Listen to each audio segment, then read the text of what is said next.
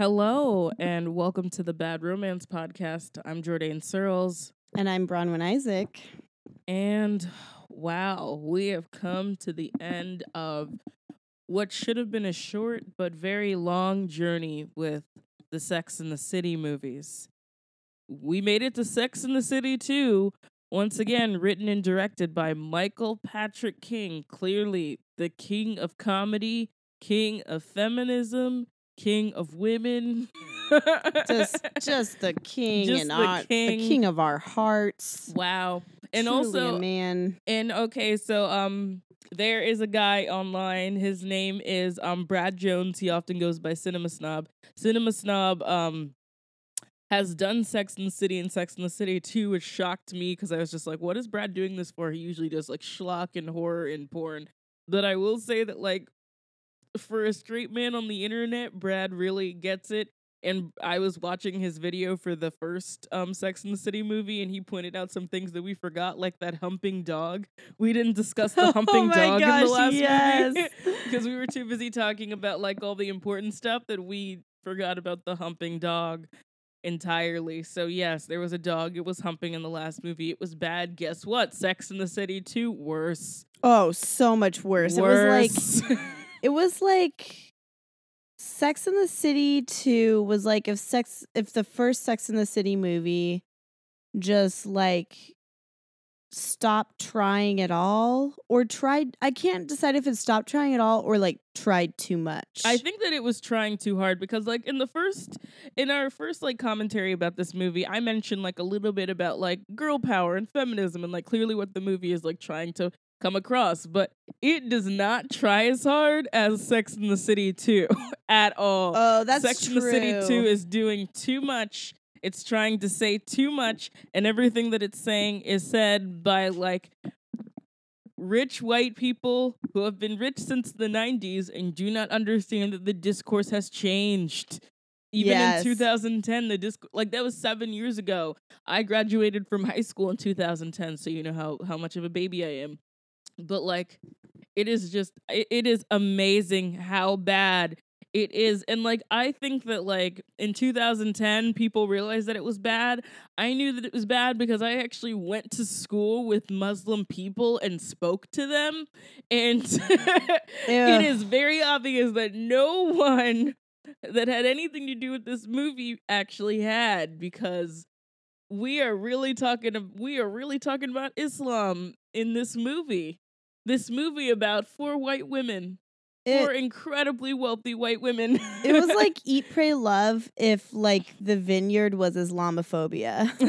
Like it was like if Diane Lane just like went to Italy and talked about how like inferior Italian people were the whole time. Like that's what this was. Like it was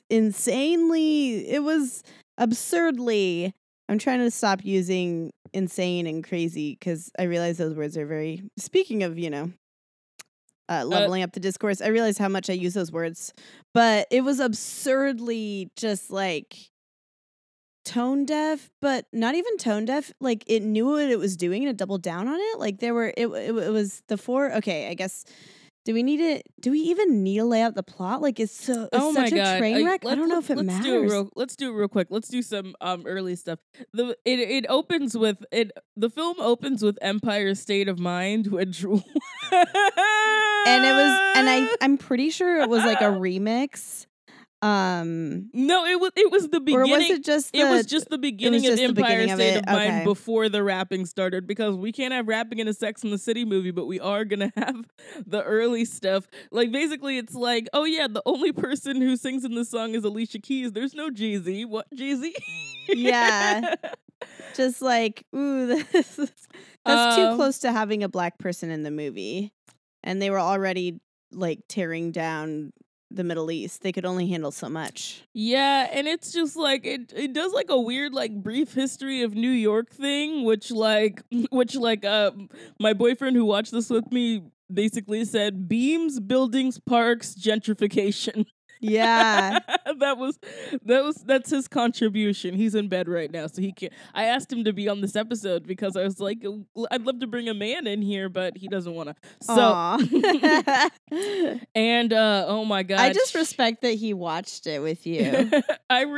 he got a lot of points for that. Yeah. She talks about the history of New York as BC before Carrie. Bitch. Yeah. I mean, wow. We like Carrie has never liked her. The thing about it is that people always say that Carrie is a narcissist.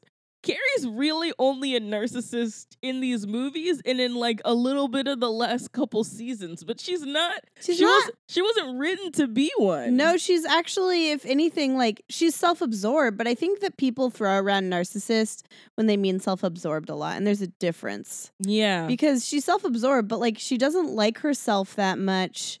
She's obsessed with others in a way that narcissists aren't. Like she's obsessed with like the validation of others. Yeah, like Carrie has this thing where like she just kind of has like a hierarchy in her brain where it's like her love, like herself and her love and her friends are the most important things, and it's very hard for her to like care about other people, but it's not like malicious or anything. It just doesn't occur to her, and the life that she leads doesn't really lead her to need to. Like, it's really weird.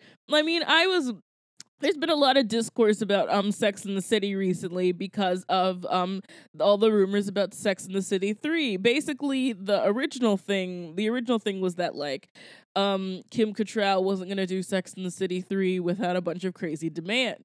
And that was the story that was going around. And then Kim Cattrall was just like, the only demand, which in the best tweet that I've ever heard, the only demand that I made was to not do it.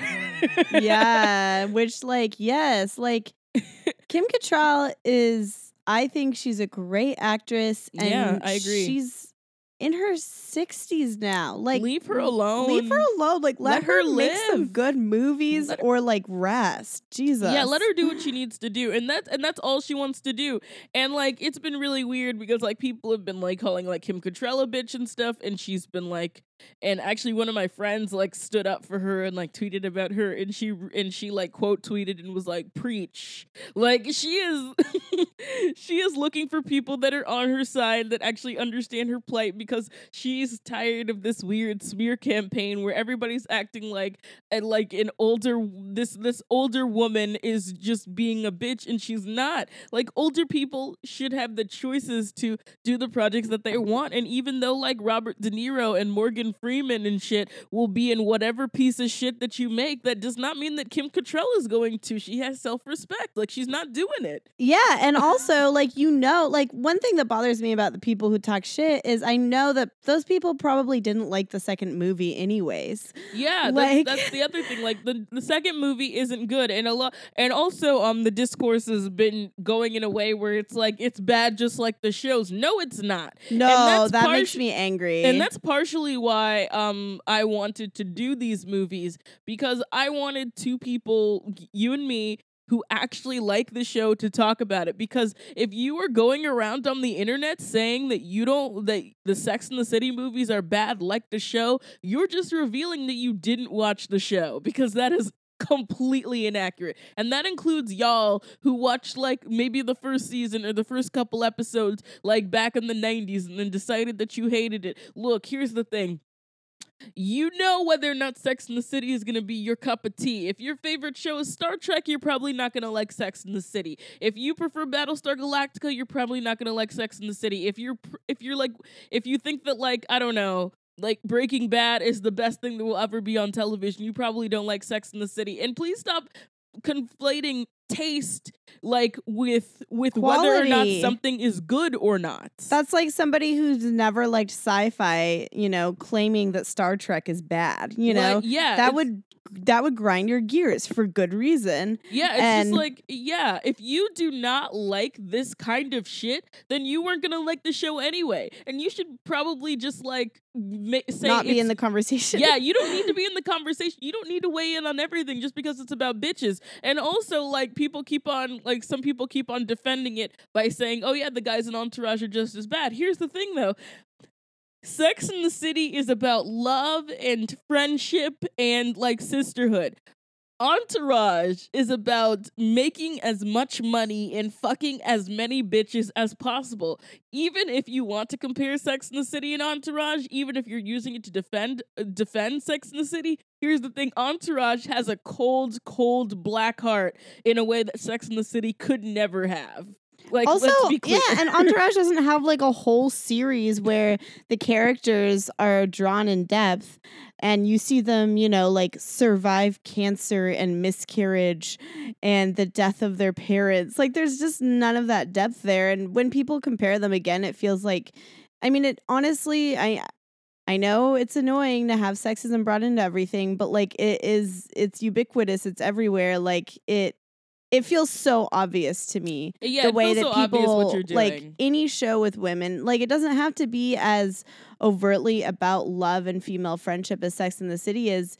If it's starring women, there's this catch-22 where it either has to be like very much this is women doing things women don't normally do, which like that's a whole nother conversation where it's like if it's not about a female scientist, then it's automatically, you know, stupid shit. Yeah, if the you know? woman's not kicking ass, like if she doesn't like have a gun, if she's not like an android, we're not supposed to care. Basically, Like, if it's as anything that's traditionally feminine at all, it's viewed as lesser than, you know. But then at the same time, if you have women acting in things and they're not conventionally attractive or deemed fuckable by straight cis dudes, then that's also bad. So I don't know what the fuck we're supposed to do. Anyways, I'm a little mad today. Yeah, I watched Sex in the City, and it's something that I bonded with my mother over, and we were two poor black women in the South, and we found something to like about it, and it's perfectly fine if you couldn't find anything, and especially for other black people, I know it's perfectly fine that you couldn't find anything,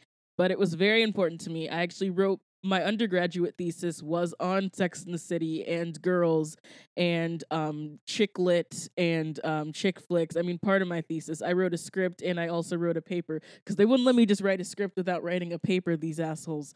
So I wrote it. So I've actually studied Sex in the City. I've studied Girls, which there's not a girls movie, so we might not talk about it on this podcast. I don't know. If we ever want to dip into TV, maybe we'll talk about it. It's not bad, but there are bad things about Girls, definitely, which are the only things that people talk about. So yeah, you know, don't be a dick. Think about nuance. Think about what you're saying. Think about being a sexist. We're doing these movies because they're bad, but these movies were made by one person. And I know that a lot of people will be like, well, this person wrote on the show, but it takes a lot of hands. A show goes through a lot of hands. This guy had free reign and obviously a huge budget. So that's something else. One other thing that I want to say off the top before we get back to this movie is I wanted to address on this podcast the weird way that Sarah Jessica Parker was treated in the media post Sex in the City and the way that people talked about her. People are so horrible about Sarah. People, yeah, I am like, I'm that leave Britney alone guy about Sarah Jessica Parker. Okay, so here's the thing. Sarah Jessica Parker, and I'm not like, and I'm actually going to look this up, but I've been thinking this for a long time. I think a lot of the issues with people thinking that talking about how Sarah Jessica Parker is ugly, South Park's treatment of Sarah Jessica Parker, which basically drew her like a horse that stands upright, and they also like had her, she didn't speak in the episode that she appeared in on South Park, and she also was like chasing a butterfly throughout most of the episode. And I know that South Park does this to a lot of people, but I found it to be especially annoying. And I don't even remember what episode it was, but once I saw it, I could never forget it because I was so angry. I have a lot of feelings about South Park, but that could be a whole nother podcast. Good and bad. So the thing is that Sarah Jessica Parker is of Jewish descent. Her father is Jewish. I don't think her mother is, so maybe she's not like officially Jewish because I know it's matriarchal. Sarah Jessica Parker has facial features that make it very clear that she's of Jewish descent. What I am saying is that everyone who spent all their time talking about how ugly Sarah Jessica Parker is was talking about her nose. I feel like that's the thing. I feel like that's what everybody's talking about. I It feel was, like yeah. and it is really bizarre. The thing about Carrie, the thing about like Sarah Jessica Parker is that like she is beautiful in a way that like isn't like very like run of the mill, and I'm trying not to like slut shame other people for that, but you know, like a lot of people have like that same face and that same physique, and we're kind of looking at the same person. Sarah Jessica Parker is beautiful in a different way that's not a regular way, and I think that that's also kind of what drawed me to the show, because she wasn't like this like boring like white bread kind of like American kind of annoying like super like, you know what I mean? Well, I mean, honestly, like, and this, well, you know, like, I love Kim Cattrall, but if she had been cast as Carrie, you know, it would be, and this is not like putting her down because she's gorgeous, but like, Yeah. it would be a different conversation because she's like, you know, kind of blonde, Aryan, conventionally attractive in this specific, very white way. And Sarah Jessica Parker, like you said, like, she somehow straddles this line of being like, there's a lot of factors in her. It is weird to dissect a way It's another weird woman to looks dissect this it way. because I don't want to say the wrong thing. I don't want to like objectify her or like put her Yeah. down, but like basically, But you know, she has like frizzy hair, you know. yeah, she like, there are ways, like, I mean, obviously you can say, well, okay, she's like a thin femme white woman, so there's that, but she's also like, she doesn't have like the Hollywood look in the like yeah. I don't know. She doesn't. Yeah, exactly. She doesn't, and it's weird having to talk about like weird having to like dissect this and feel weird about it, because she is a beautiful woman. Yeah, she is a she beautiful is. woman, and there's been no point in my life, and I'll make fun of a plain looking white woman all day, every day. There's never been a point in my existence where I have felt the need to make fun of Sarah Jessica Parker. I have always thought she was beautiful. I thought she was beautiful when I was a kid. I loved her hair. I loved her nose. I loved her eyes. I've always loved Sarah Jessica Parker. So this weird thing that people like treat her like she's unattractive because you'd rather have like Kristen Davis be the star of the show or something. Like, it's just not like, all of your asses are showing. Like, yeah, and I know that like the it's people anti-Semitic. listening, yeah. It's anti-Semitism. I'm just gonna say it. It's anti-Semitism. It's sexism. It's bullshit. South Park should be ashamed of themselves. Everybody who made those jokes should be ashamed of themselves. This is not how you can talk about a woman making choices that you don't like and living her life in a way that you don't like without doing that. Well, and I mean, honestly, again, like, I mean, going back to like, you wrote your thesis on Sex and the City and Girls, like, it does make me, I mean, there's a lot of differentiating factors, but it makes me think of when people would criticize Girls and the first thing they would say is something shitty about the way Lena Dunham looked. Oh yeah, you know, like, yeah, that they didn't want to see her topless on screen again or whatever. And again, it's like, okay, any valid critique you have of a show or a character or even an actor's decisions goes out the window once your first complaint is that you don't want to fuck them enough, or you feel, what I hear is you feel uncomfortable that you are attracted to someone who you haven't been brainwashed to be attracted to in the same way as 90% of actors. I mean, there's a lot of psychology there, but I mean, as I've mentioned on this podcast, I didn't watch Sex and the City until this year, and that wasn't like a choice that I made. Like, I always knew I would, and like a lot of friends would reference it, and I love that. But I even so, I didn't have a lot of reference for Sarah Jessica Parker because that is the main thing that people know her from. But I remember people making fun of her for years and years, and I would always get angry just because beyond the sexism, I just felt there was something even more sinister. And I think the combination of the anti-Semitism, the sexism, and just like being shitty. Like, why are we like this? Like, why are humans like this? Yeah, it's honestly shameful. Like, I feel like if there was like an I love the 2010s or something, or some kind of like retrospective, I feel like there's gonna need to be a slot of time to carve out to talk about how embarrassed everybody should be for how they talked about Sarah Jessica Parker for so many years.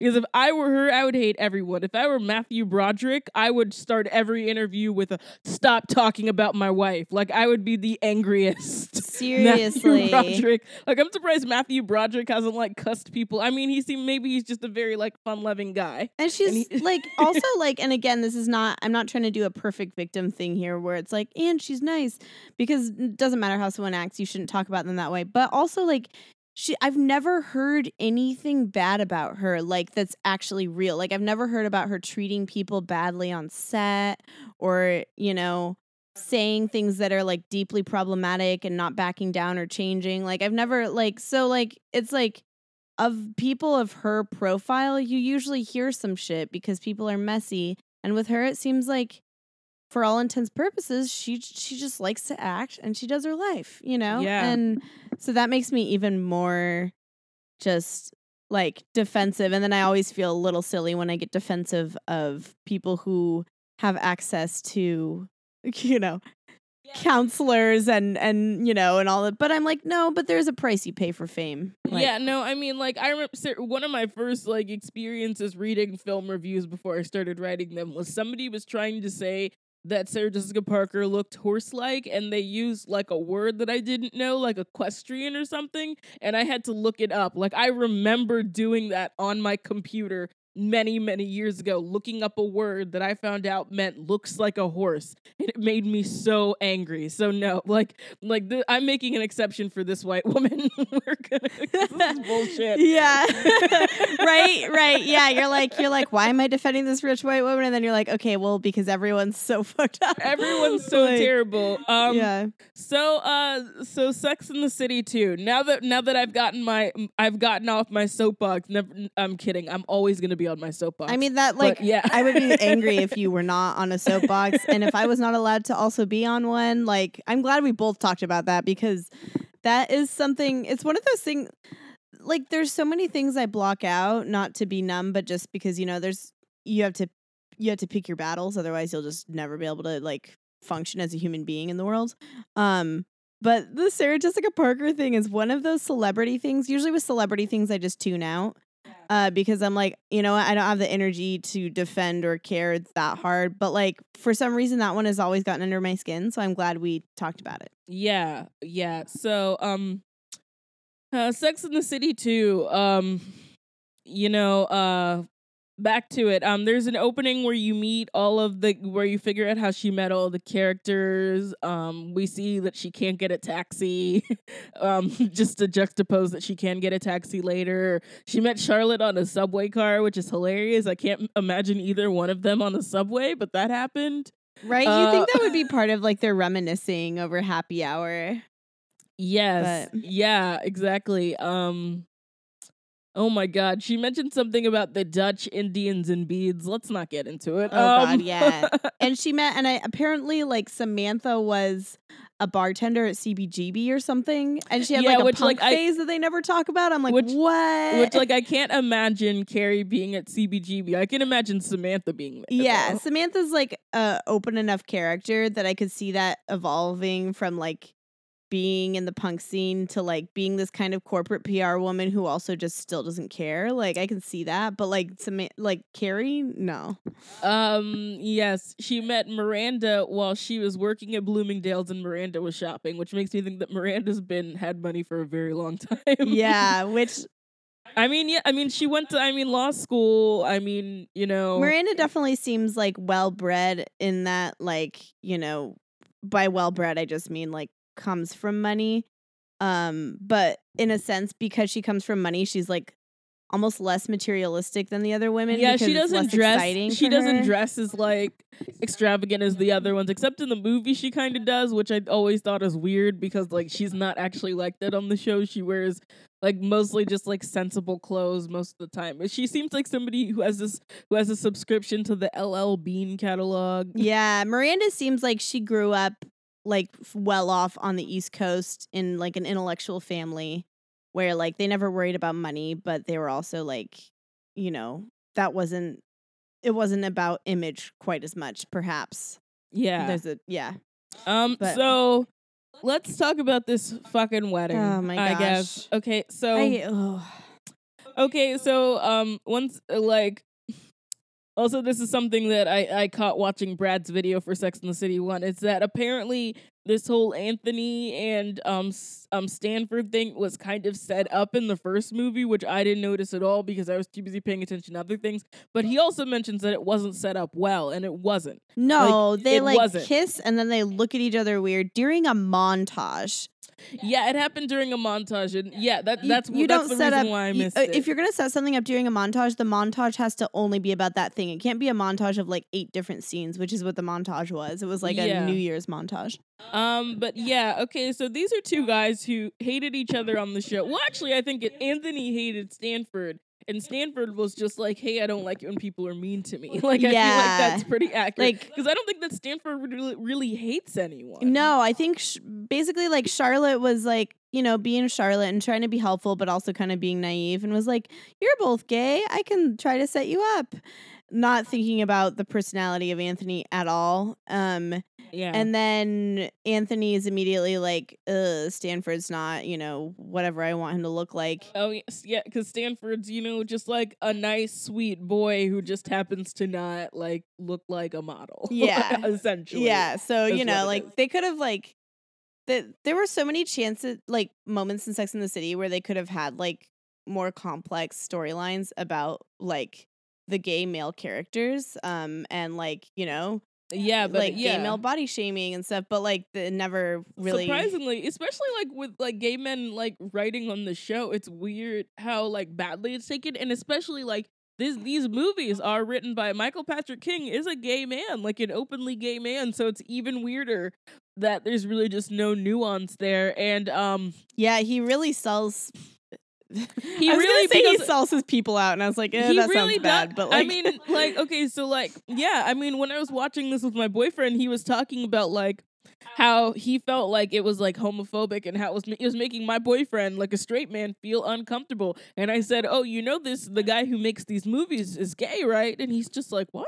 And and like, and it, you know, it makes me wonder, like, did Michael Patrick King, for him, is it just like, oh, I know these are stereotypes, but I think they're funny, you know, like where it's I think that's exactly what it is, because I mean, you know, he was called out on Two Broke Girls for like racist stereotypes, and he was just like, stereotypes, they're cool, and I'm gay, and yeah, that sounds like, yeah. So yeah, he's just this kind of guy. Where he also got Two Broke Girls has also gotten in trouble for rape jokes. So I mean, like a lot of stuff. Yeah. Like this is a guy whose sense of humor is very much the gallows. Yeah. So this is a wedding between a very, very sweet man and a very, very mean man who I didn't even like I didn't like Anthony at all, and I really hated every scene that he was in. I hated that he was Charlotte's friend. I didn't understand why Charlotte would be friends with somebody that mean. Like it's just Anthony, like I understood her friendship with him in a way that made me feel like kind of guilty for friendships I've had, like especially when I was in art school. Where it was like this thing where you're like, wow, you're kind of mean, but you're nice to me. Which is that's basically what it was. Like, it's just like he thinks that he probably like thinks that Charlotte is beautiful and like has great skin. Like like one of those weird things, kind of like when like guys have come up to me and just be like, I love your hair, I love your bag, I love your style, let's hang out. Just like this weird like artificial kind of thing. Yeah, it's like it's more about like how you would look in the Instagram photos or, you know, whatever. It doesn't seem like a deep human connection or like a, hey, we have a lot to talk about. Yeah. Like I can't imagine her like talking to Anthony about anything important. No.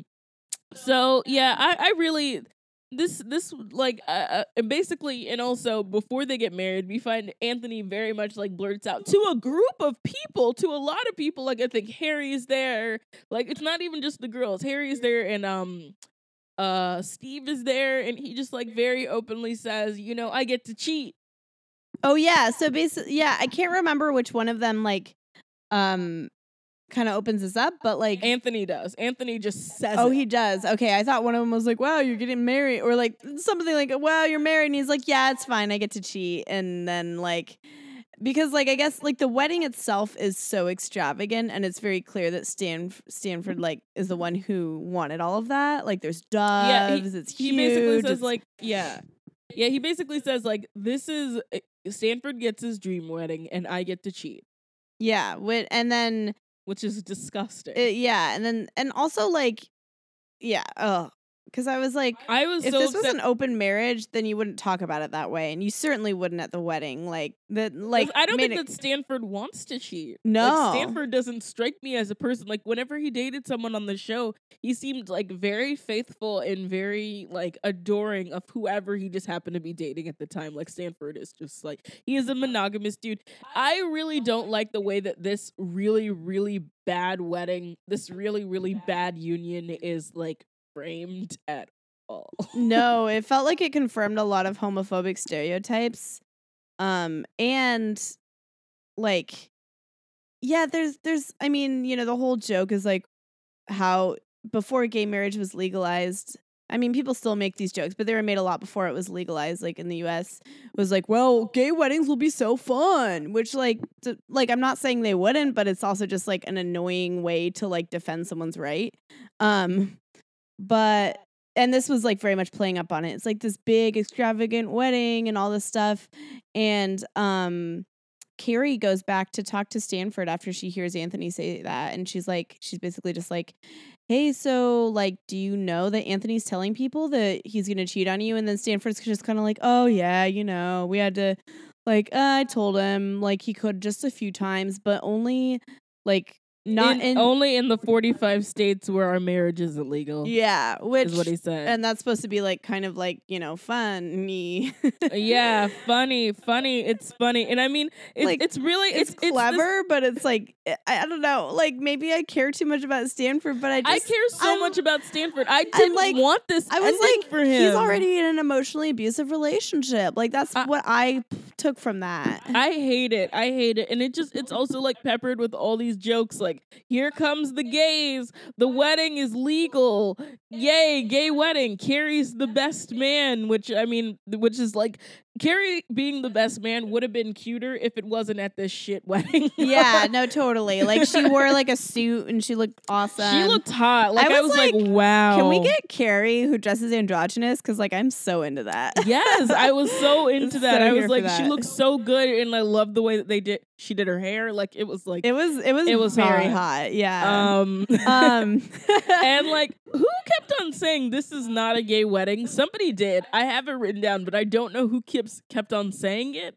I don't know. Like, anyway, somebody did. I know that I felt like it was interesting because Charlotte would often be the voice of reason during these moments, and they would frame it as her being like a prude when she'd be like, "Oh, come on, guys," but like she would actually be the one. And I remember this in the show too, when people were saying really ignorant stuff. Oftentimes, Charlotte would actually be like, isn't that racist or isn't that like homophobic? Like I remember the episode where Charlotte Samantha dated the black guy who worked for a record label. Like when they were saying kind of like racist stuff at breakfast, she was like, isn't that? And she was doing that at the gay wedding too, where it was like, it's not a gay wedding, it's a wedding. And everyone's like, oh, Charlotte. And I was like, no, I'm on her side right now. Okay, so that's who said it.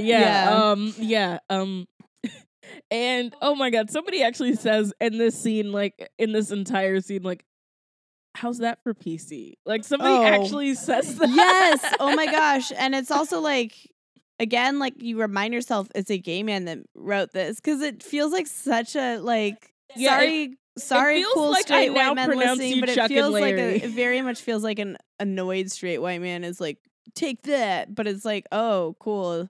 Well, I guess breaking glass ceilings of being annoying in your creative decisions.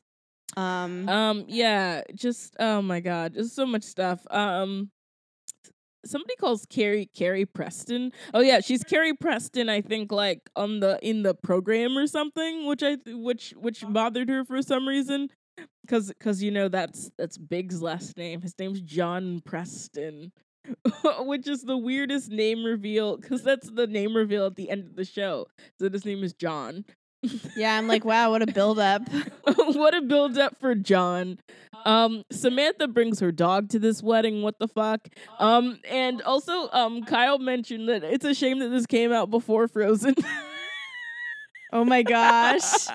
That's really funny. Because it's like an ice wedding. Like it's very much like Swan. Like it's very like it's over the top, but it's beautiful. Like it's sweet for me, but it would have been sweeter if he wasn't marrying. This. Yeah, like the wedding, like as annoying as like you immediately like from the moment this movie started, you knew it was gonna be like I knew within minutes. I was like, okay, yeah, this one's not even gonna be as good as the first, and the first one still made me like kind of sad. But the wedding was like really cringy, but it was still like supposed Liza to be Minnelli feel dances. good. And honestly, like if you watch this movie for the first time, you'll be like, okay, this wedding is so bad. But then as the rest of the movie comes, you'll want to go back to the wedding. Oh yeah, you will. You'll want to go back to Liza Minnelli singing and dancing to Single Ladies. You'll want to go back to Like that. that is a moment to like that. What? I like took a video of that on my phone, even though I could easily find clips on the internet, just because I was like, I need to savor this. There will be moments in my life when I need to watch this. It's wow. Like I remember I was watching it with Kyle, and then the pizza guy came, and I just let the pizza guy just get a whole earful. I didn't even pause. I was just like, "You need this. We all need this. You're Everyone like, needs this." Yeah, you were like, please just take this in for a minute.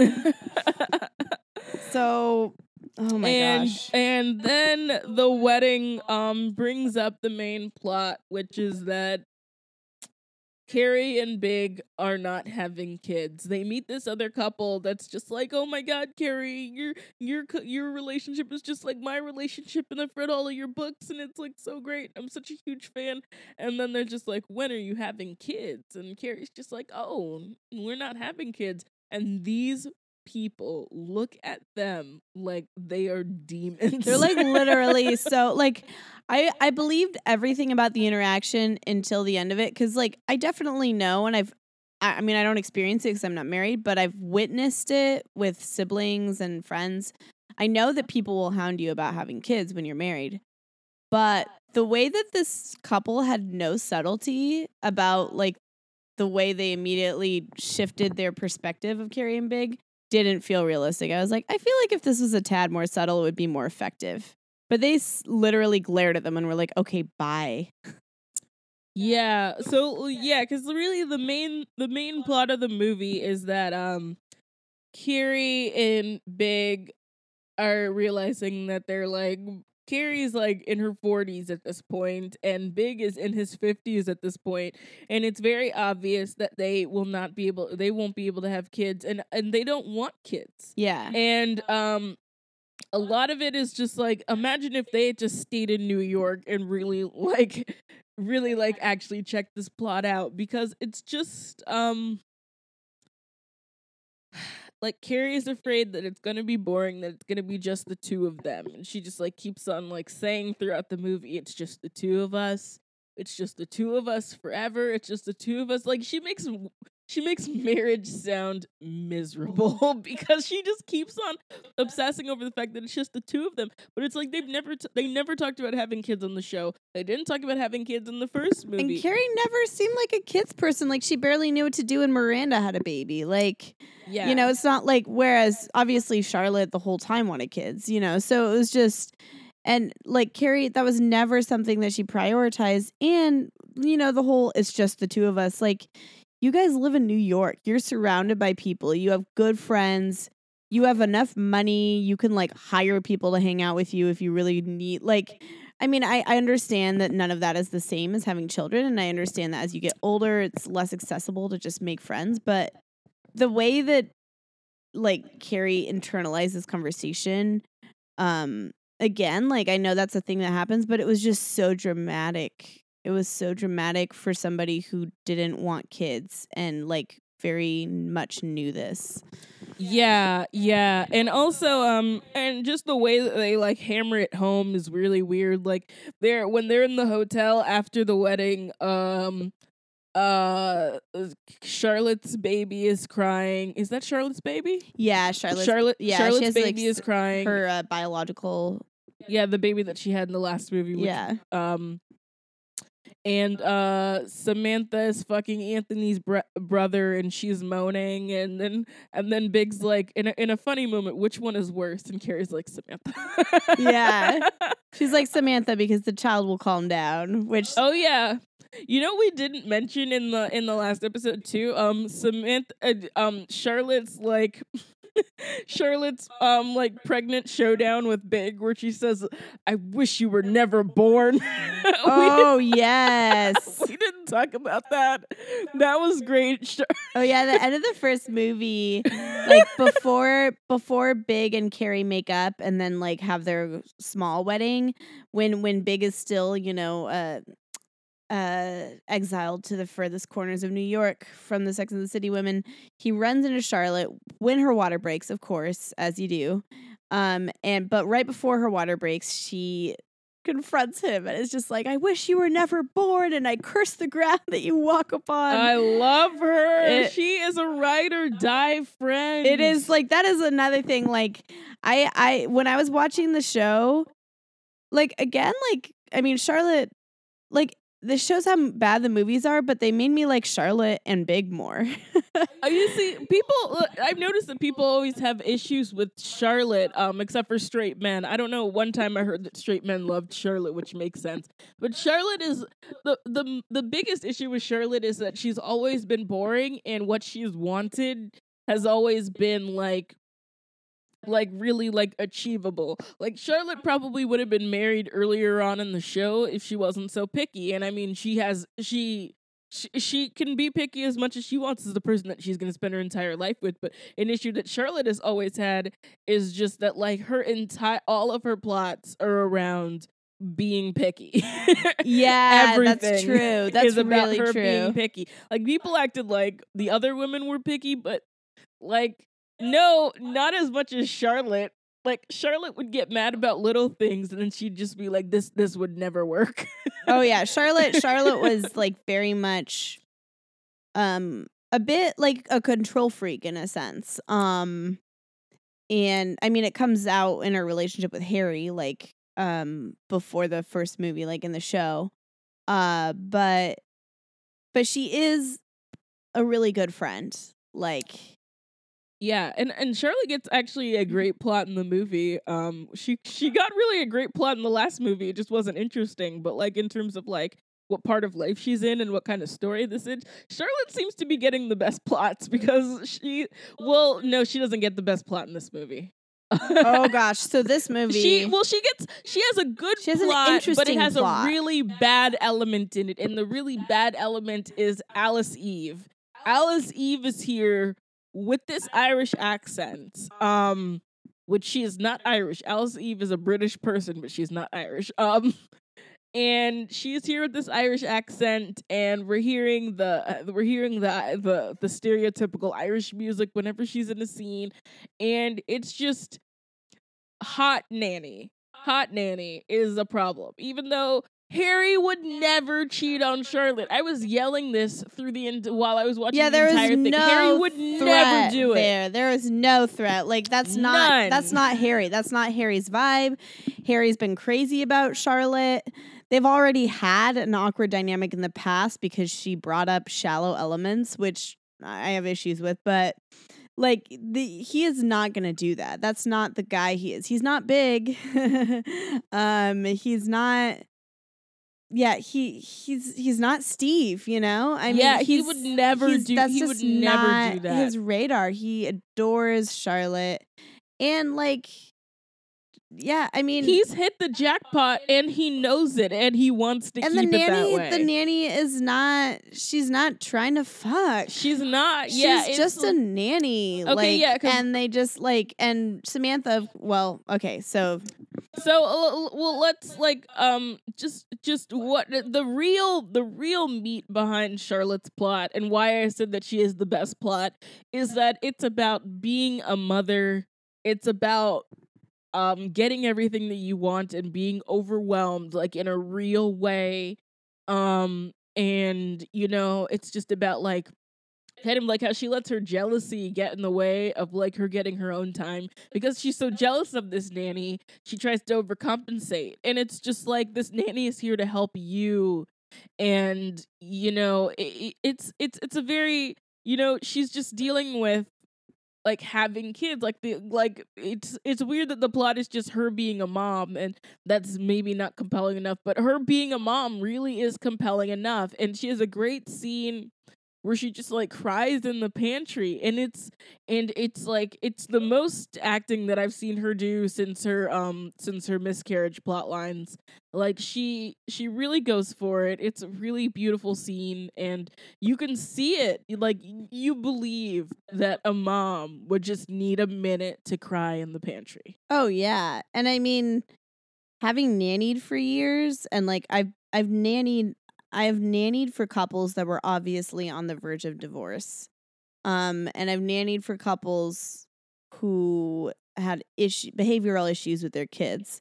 And I've like walked in on moms crying before. And so that actually I felt like that was really compelling. The hot nanny thing was just, I don't know. It was just like, I get why they did that, but it was also like, it's really not.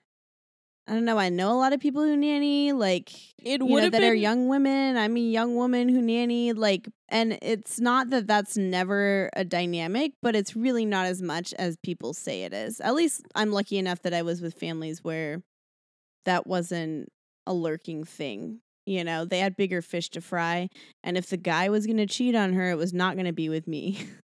Like, yeah, like that's just, you know, the reality.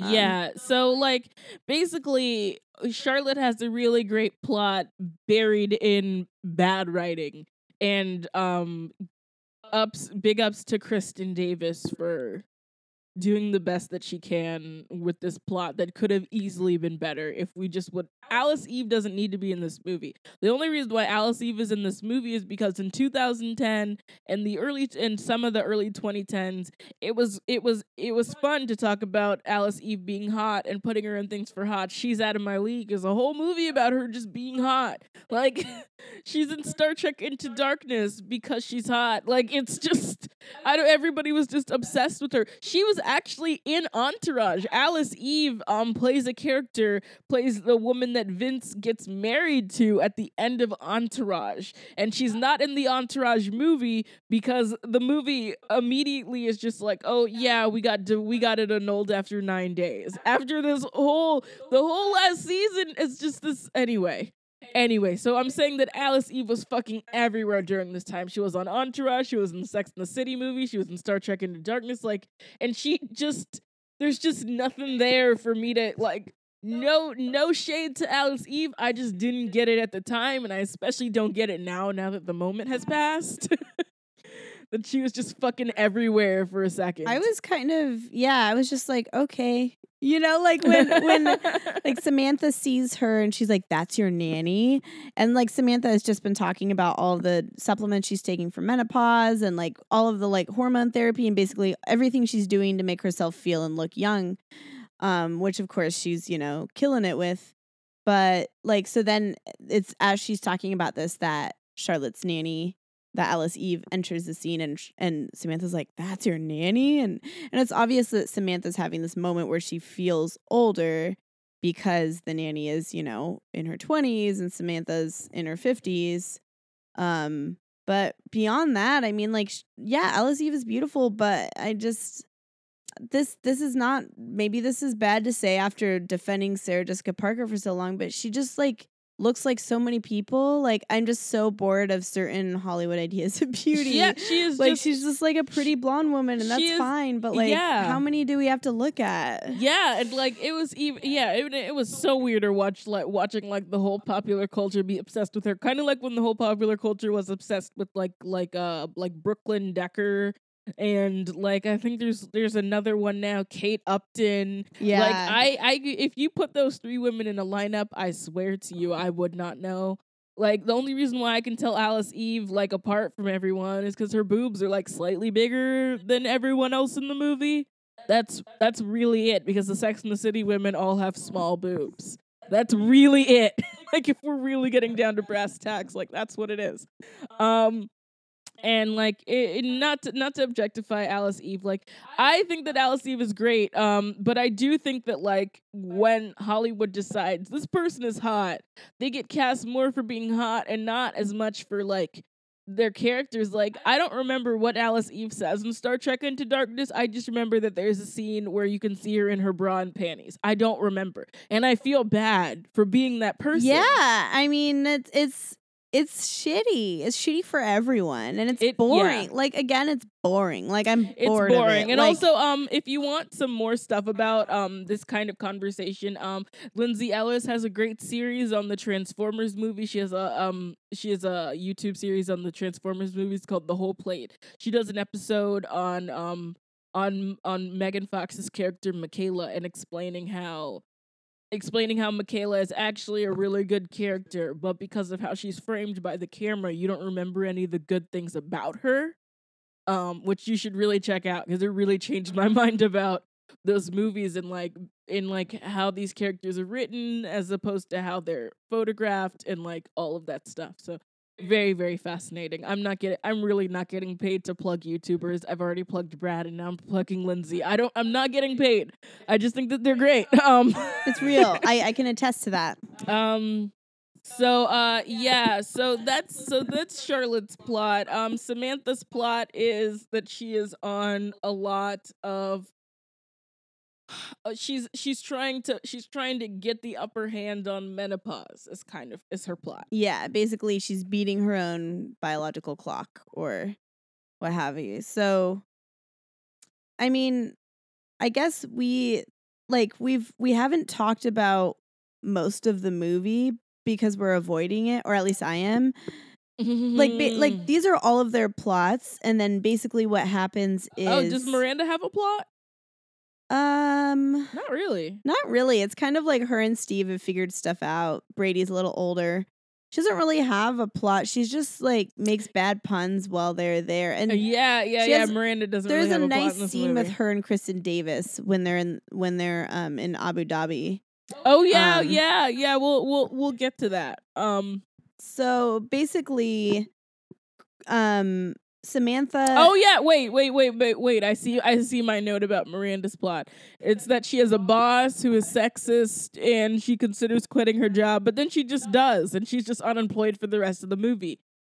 And that boss is played by blue collar comedy tour dude Ron White in a very short scene, to the point where you forget that it was Ron White. And if you're not from the South, you don't know who Ron White is anyway. But I am, so I do. So yeah, sexist boss quits her job. That's it. And it's so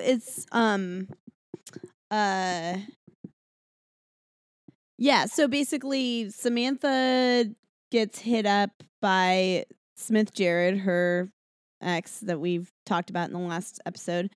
And he's in a movie that's shot in Abu Dhabi, and he's coming to the premiere and he wants her to be at it. And so she goes to it as his date, and then after the movie they talk to this guy who owns hotels in the Middle East, and he's like, oh wow, you do PR, I would love for you to come to my hotel, all expensive paid trip, and then you could like plug it and make it like a tourist destination. So she agrees as long as she can bring her 3 best friends. So the 4 Sex and the City ladies go to this resort in Abu Dhabi, because Dubai is over. Oh God. I mean, you can already, I feel like anybody who has been listening, anybody who hasn't seen this movie but has seen Sex and the City and knows what make it good and also what doesn't make it good, can already tell that this is not a good place to bring the Sex and the City women. Yeah, because there's a few moving parts to how this happens. One is in the movie before they get to Abu Dhabi, they front load a lot of commentary about how the economy's in the toilet, because this is after the housing crisis of 2008. The economy is in the trash, and like there's no like. Samantha says at some point before they go, like, there's just no wealth. There's just, like, no wealth. Let's go where all the wealth is. Let's go where the rich are super rich, because this economy is bad. Like, a few times people say, fuck this economy, screw this economy. Like, and I'm just like, why? This economy has probably not affected you, is what I was thinking the whole time. And this weird idea, like, let's go where it's even richer. Yeah, usually that means upsetting. that I mean, there's so many levels to it. Like, It's also like it makes them sound so money obsessed in a way that they've never been before. Yeah. Like what made their privilege passable in the show was the fact that like yes, they all like there's no plot lines that are really about them being broke. Like the closest is when Carrie like maxes out her credit card, but nobody's like waiting in line to see the doctor, for weeks. Like that's not a thing. But like what makes it passable is that it's just kind of like it's something they have, but it's not, it's kind of there and nobody really talks about it. Yeah, and it's just like you're like, okay, well, I can hate them for being rich or I can see who they are. But this movie, no, it just makes you hate them. They are just so materialistic, so racist. Oh my god. Okay, I realize that there are a few other plot things that we have to do before Abu Dhabi, and Abu Dhabi is something of like zero consequence anyway. That I am okay with spending the minimal amount of time talking about it. Really, the few other things is Big gets Carrie a television for they have an anniversary like 5 years or whatever. I think it's 5 years, and even though they've been dating since like 98, she gives Big like a nice old like vintage watch because he's an old man. Like she makes a lot of jokes about him being an old man in this movie too. Like they're watching like an old like black and white movie and she's like, "Were you there when it was initially released?" And I'm just like, "Whoa!" It's also like very hypocritical because I feel like when she was dating him and she was like in her early 30s and like now she's like late 30s, 40, like she was like into the fact that he was older than her. Like, and there was this, he calls her kid, which I always thought was gross. Yeah. He calls her kid in this movie after not calling her kid in the last movie. Yeah. and I always thought that was gross, but like whatever. But I always got the sense that Carrie liked that. And I'm not going to slap some daddy issues on there because I think that can be like a really like dismissive and demeaning. Like that's not what I think it is, but I think that she liked that he was older. I think that was like a plus. Like she liked his established nature, and so it feels like she turns that against him. Oh yeah, in this whole she's movie, like, oh, you're older and you're tired and like you want to watch TV. So she is so offended by this television. Like she's so mad, and like Kyle turns to me and he's just like, "Would you be mad? A large dude? No, of course not. I would love a large television." Like she's mad about the television. She's mad that he wants to stay at home. There's a scene where she just drags him out when she doesn't want him to come out, and then he talks to another woman, and then she's mad about that. And it's a classic Big move where it's like he doesn't want to come out, and then the first thing he does is speak to a woman. He's not innocent here. He knew what he was doing. Yeah, he's definitely flirting. But yeah, it's just this whole thing about like him being an old man, and she's just like, if it's just the two of us, we need to have the sparkle. We need you're getting too relaxed. We need to go out. And like that's kind of like the whole thing. Like if it's just gonna be the two of us, we have to do this, and all this, all those things. Like and he's just an old man who like got his girl and he's done. That's essentially it. Like and if that's not interesting to her, then like I don't know why she did it. Like why she would want to be with this person in the first place. It's very confusing. Also, my boyfriend pointed out, does Carrie have interests in an interior life? Why? No, I don't think so. I projected one onto her in the show because it was easier to, because the writing was better and it showed the friendships with more depth. And it felt like, she loves the buzz of the city. She does love glitz and shine, and I think there's nothing wrong with that. Who doesn't, But the show definitely makes it seem more like Carrie wants love because she wants that connection, and her writing is about that. It's about wanting to have that connection with other people.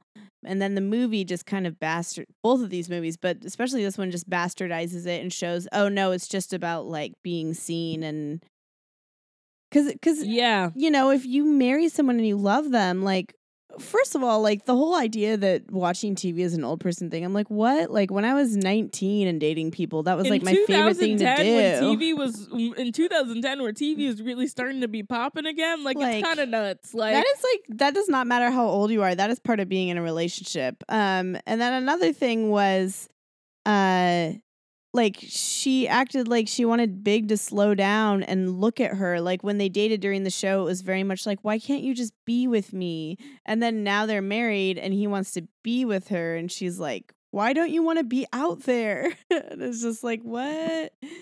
Yeah, it's just like, you know, she talks a lot about the sparkle and like all of that stuff. And yeah, so that's the stuff that you need to know about Carrie. It's that she's feeling unrest because she has everything that she wants and it's not exciting enough for her. And Samantha's thing is that the youth thing, which is gonna be a huge like factor while they're there. And also there's a scene where Samantha wears the same dress as Miley Cyrus because Miley Cyrus is in this movie for a little bit. Oh yeah. It's at Smith Jared's premiere. And when they go shopping for the dress, Carrie and Samantha, the woman at the store is kind of rude to Samantha and she's like, "Isn't that a little young for you?" And Samantha like, you know, reams her, and Carrie is kind of doing the thing where she's like, like, yeah, I get it, but like chill. And then of course when Samantha shows up to the premiere, Miley Cyrus is there in the same dress. So it's kind of this moment of like Samantha can't deal with getting older. I guess an excuse for a Miley cameo. I don't know. Yeah, I don't know. Miley was big in 2010, I guess. She was, yeah. And I mean, there's just like other things. Like you find out that like Big wants to take off 2 times a week, and then he says, "I feel like I'm always disappointing you," which like she's like, "No," and I'm just like, "But isn't he?" Like once again, it makes me like, and it's like I was thinking about it, and I was just like, you know, like if there's no kids and you have like a disposable income, like you should be chill. But maybe that's just me, like in my 20 something brain that I feel. And so anyway, let's get to Abu Dhabi. I just needed like those character beats are important, I guess, even though they don't really get explored much in Abu Dhabi. And I mean, to be fair, there's not much to say about Abu Dhabi. It's like really all you need to know is like all the things we just said. So that's where all the women are at. They go there on this trip with Samantha, and it's framed similar to the way, I mean, it's a different reason, but it's kind of like how they, on the first movie, they go on the honeymoon to help cheer Carrie up after Big bails on the wedding. It's supposed to be like a fun girls' time, except this one is just supposed to be all fun, you know, because they're all like, they all have their own issues, obviously, as we just touched on, but none of them are like in the same, you know, place. Like it's a bit more light. And it's just... It's like, you know, there's like all of the racism. There's Jasmine and Aladdin references. They keep on saying that the sheikh is chic. Miranda makes this horrible pun and says Abu Dhabi do. Abu Dhabi. I can't even say it. It's so hard to say because it's painful, but it's also hard to say. They called the flight a flying carpet. And like one of them said that to the stewardess. She's like, "It's as comfortable as a flying carpet." And man, I would just love like a spin-off movie that's just all of the side characters in Sex and the City and like how much they hated everyone. Oh my God, because I can't even imagine like and including the show. Like so like all the bartenders, everybody who had to serve these women, like the women that as we've said, I really like in the show, like just all of them shit talking. Like yeah. And as soon as we touch down, they're already like staring at the women with veils and hijabs and burqas, and they're just these women are so oppressed. Oh my God. And I'm just... At one point, they're like at lunch, and there's a woman in a hijab, and she's like on a cell phone, and she she has makeup on and like has her nails done, and like they're like, and like Carrie's like, and she has fries, and Carrie's like obsessed because it's like this concept. Oh my god, that, she's like sliding the fries like- under the. Oh she's my like, god. oh my gosh, she gets to eat fries, and like also like this woman like has like nails, like these women know about makeup. Like it's so like it's just so ignorant, and again, this is 2010. Like I'm not saying this would have been okay in the 90s, but this was not made when the movies were made. Like this is really recent, and so it's just really cringy. And again, it's like nobody involved in this movie has ever met anyone Muslim, like or read a blog post by anyone Muslim. Like Muslim people exist, and like they're in America. Like you could, if you like spoke to anyone that didn't look like you, this wouldn't have been such a whole fucking shock. And it's just weird, like that they just like show up and they're just like, oh, these women are so oppressed, and they're saying this whole thing that they like don't understand, and then the entire everyone there treats them like queens because they're white women, and they get to dress the way that they want because they're white women, and they're just like prancing around, and it's like they don't even, like some of them do, but Samantha specifically does not understand like her privilege as a white woman and the way that everybody's treating her so well and the way that she can dress how she wants. Samantha really pisses me off in this movie because she's already kind of pushing it with like the way that she's dressing and stuff and not being like really respectful. Which is like fine because they allow her to do it. But the idea that like Samantha, it's so hard. It's so hard to talk about this without like getting really like getting into things that like even I, like as a person who has actually read about these things, still don't feel like I have the range to talk about. I'm not saying that like every white woman who goes to a Middle Eastern place should dress like should like dress respectively, but I do think that like if you're not covering your head, if you're not really doing anything, then like you should just try to be as respectful as you can in other ways. Yeah, and Samantha she's very much like, well, fuck that, I'm Samantha. And then she like hooks up with someone on a beach, well, makes out with someone on a beach, and then of course gets caught, and like normally she would be, you know, actually like go to jail or something, but of course she gets out of it, and then and like the whole time Miranda's like Miranda makes bad puns, but she's like the most respectful. Yeah. She's like, no, you should dress up, like you should cover up, like it's the culture, you know. And then and Samantha's like, oh fuck that, and then Charlotte's like, I'm afraid of everyone. And then Carrie's like, oh my gosh, the women here have lipstick. Oh my, yeah. Carrie's whole thing is like, and what? I'm like makeup? Yeah, what? which And I'm also, just like, and Carrie also, would roll over in her grave if she saw some tutorials that are on YouTube. Like, oh my god, like yes. Did you know that hijabis also wear makeup? And like can contour the shit. Oh my god, beautiful, just like beautiful, skilled, smart, liberated women who are also hijabis. Did you know that you can be both at the same time, white women? Like it's so annoying. And it's also like the hypocrisy, like, and again, nothing would really like excuse this behavior, but there's just like another level of the hypocrisy that like beyond like Miranda's rants in New York, they like really though, like the four of them don't talk about feminism that often. Like they're not back home like trying to liberate women. Like that's not, and that's, I'm not saying they're not liberated in ways, but like that's actually not what they talk about. So for them, the fact that they only talk about it when they've left the United States is like another level. Yeah, it's like, it's really annoying that that these movies are trying to like push this like weird like liberated women thing. It's just like okay. It's just like, yeah, it's like really it's really bizarre. So I mean, like essentially what happens is that Samantha like gets in trouble for being obscene, and then the sheikh who's like paying for everything, because apparently like their room costs like thousands of dollars. They have manservants, like everything, and it's just like it's like this ridiculous privilege is just like taken away from them, and they have to like quickly leave, and they have like a whole scene about that. Also, Aiden. Aiden is Oh also, my god, yeah. Aiden shows up. Well, Aiden's there, of course, like on some business thing. Yeah, it makes no sense for him to be there. They just needed white Yeah. people because, like, also the dude that Samantha fucks is also a white person. Like, they do not interact he's with a any brown Dutch- people intimately in this movie. It's like the movie knew its lane enough to know that that would be so messy, because obviously this movie could not handle like anyone who wasn't the Sex and the City women. But like it was also another kind of gentrifying or colonialist or really whatever you want to call it move to just have Samantha then hook up with a Dutch guy who was there, a Dutch architect. It was like someone she would meet in New York. Yeah,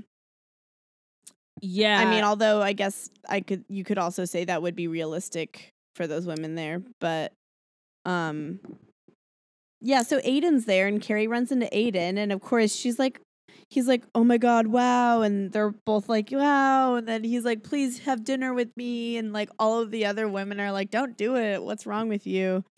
Especially Charlotte.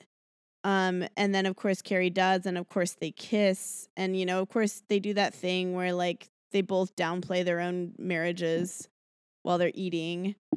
yeah, it's gross. And then Carrie is like, and then she of course freaks out and is like, oh my god. And I don't feel bad for her at all. And then she tells Big, which like, why would you do that, and then of girl? course Big is hurt, and it's like, Carrie, you were an idiot. Like I didn't like.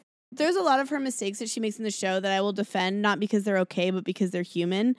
But this moment, like with Aiden, I was like, no, you're cut off. Like you cheated on Aiden with Big, who you're married to now, and now you're gonna go kiss Like, stop. You're too messy. I can't.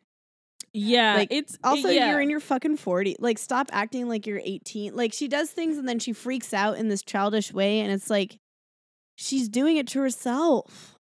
Yeah, she's doing it to herself. Like they go when they go back to America, because like but before they do, apparently when they're doing karaoke, they sing a feminist theme song, which I had never heard before. Like somebody, like my roommate was like, oh yeah, that was a women's liberation theme song, but it was also what seemed to be a country song, and I'm a black person, so I had never heard of it. It's like, I am woman, hear me roar.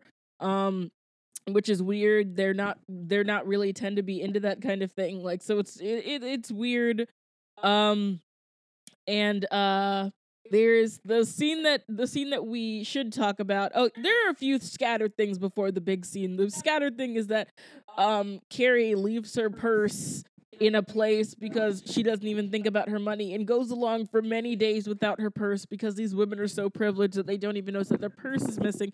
So when they're running to leave, it's like a whole like race to get the purse. And anyway, Carrie is irresponsible, and $20 shoes in the booth, so much shit. But the most important thing that happens is that while they're running to try to catch their plane, Samantha's purse breaks and explodes, and she has all of these condoms in her purse, which is like a comical amount of condoms, honestly, even for Samantha. And then all of the men hear, and then they just like shame her and they yell, and then she's just like, yes, I have sex, and she's like throwing condoms at men, and it's the most insane thing. And then a group of like women in burqas, like almost magical, like almost stereotypically magical, show up and lead them away from the angry men, and then they're alone in a tent, and then they're just like, the men will be angry for weeks. It's gonna be great. Yeah, and then they reveal that they like they're so great. Like when I met them, I was like, I want the movie to be about them. Like these women are delightful. The movie could have been like corny and like, but if it had been about them meeting those women, it could have been like, I'm sure it still would have been a little cringy, but it would have been way more fun. Like, yeah, because instead of them just like being all judgy, it would be them like speaking to women who actually live there and like hearing about their experiences and how they dress makes them feel and all of that stuff. Like that would have all been really interesting, but it was like ultimately about these white women, and because it's about these white women, they take off their burqas and they are wearing Like the same clothes that like Carrie and the Carrie's like, girls "Oh my had back home. god!" Like they Oh even my drop some brand names. Like they're like, "What?" Like God, we wear the same kinds of clothes. the ultimate thing that bonds women. It's just Hey guys, Bronwyn needed to go for a little bit, so I'm going to finish up the episode by myself, which is perfectly fine because like this is an enormously long episode. We had a lot of grievances to air, so just in case you need closure, I'm going to wrap it up for you right here. The girls return from Abu Dhabi. Everyone's plots are fixed. Samantha gets her hormones back because her main thing was that she wanted hormones, and she gets to fuck the white guy. Charlotte realizes that her nanny is a lesbian, which wouldn't matter anyway because Harry would never cheat on her. Miranda goes to a firm that actually works for her and actually has women there that will listen to her. Big basically makes Carrie apologize with like these like kind of cute vows that are just like, hey, never cheat on me again. And Carrie's like, yeah, sure. And you know, they forgive each other. And the movie basically ends with them sitting down and watching the TV, and in pure movie fashion, it says the end on the television screen. So, yeah, if you needed closure, if you needed to know how it exactly ends, I was here to do that for you. Do not watch this movie. Don't do it. It's a bad movie. It's not a good movie. It's worse than the first one. It kind of makes you hate everyone. It's made by a guy who's just like not that talented, but has clearly been like failing upwards for his entire career. And I hope he hears this. For the rest of the weeks of October, which we should have like 2 more Mondays in October. I need to check a calendar. But for as long as October is, we're going to switch gears to a more horror or like thriller choices. So we're going to be picking them as soon as this show is over, and we will be back. This has been the Bad Romance Podcast. I'm Jordan Searles. Bronwyn Isaac was also here. You should follow us on Twitter at BromancePod. You should follow us individually on Twitter. I'm at JOURDAYEN on Twitter, and Bronwyn Isaac is at Bronwyn Isaac on Twitter. So that's pretty easy. BRONWYN, Bronwyn, and then Isaac, you know, with the 2 A's. So this has been the Bad Romance Podcast. Bye, guys.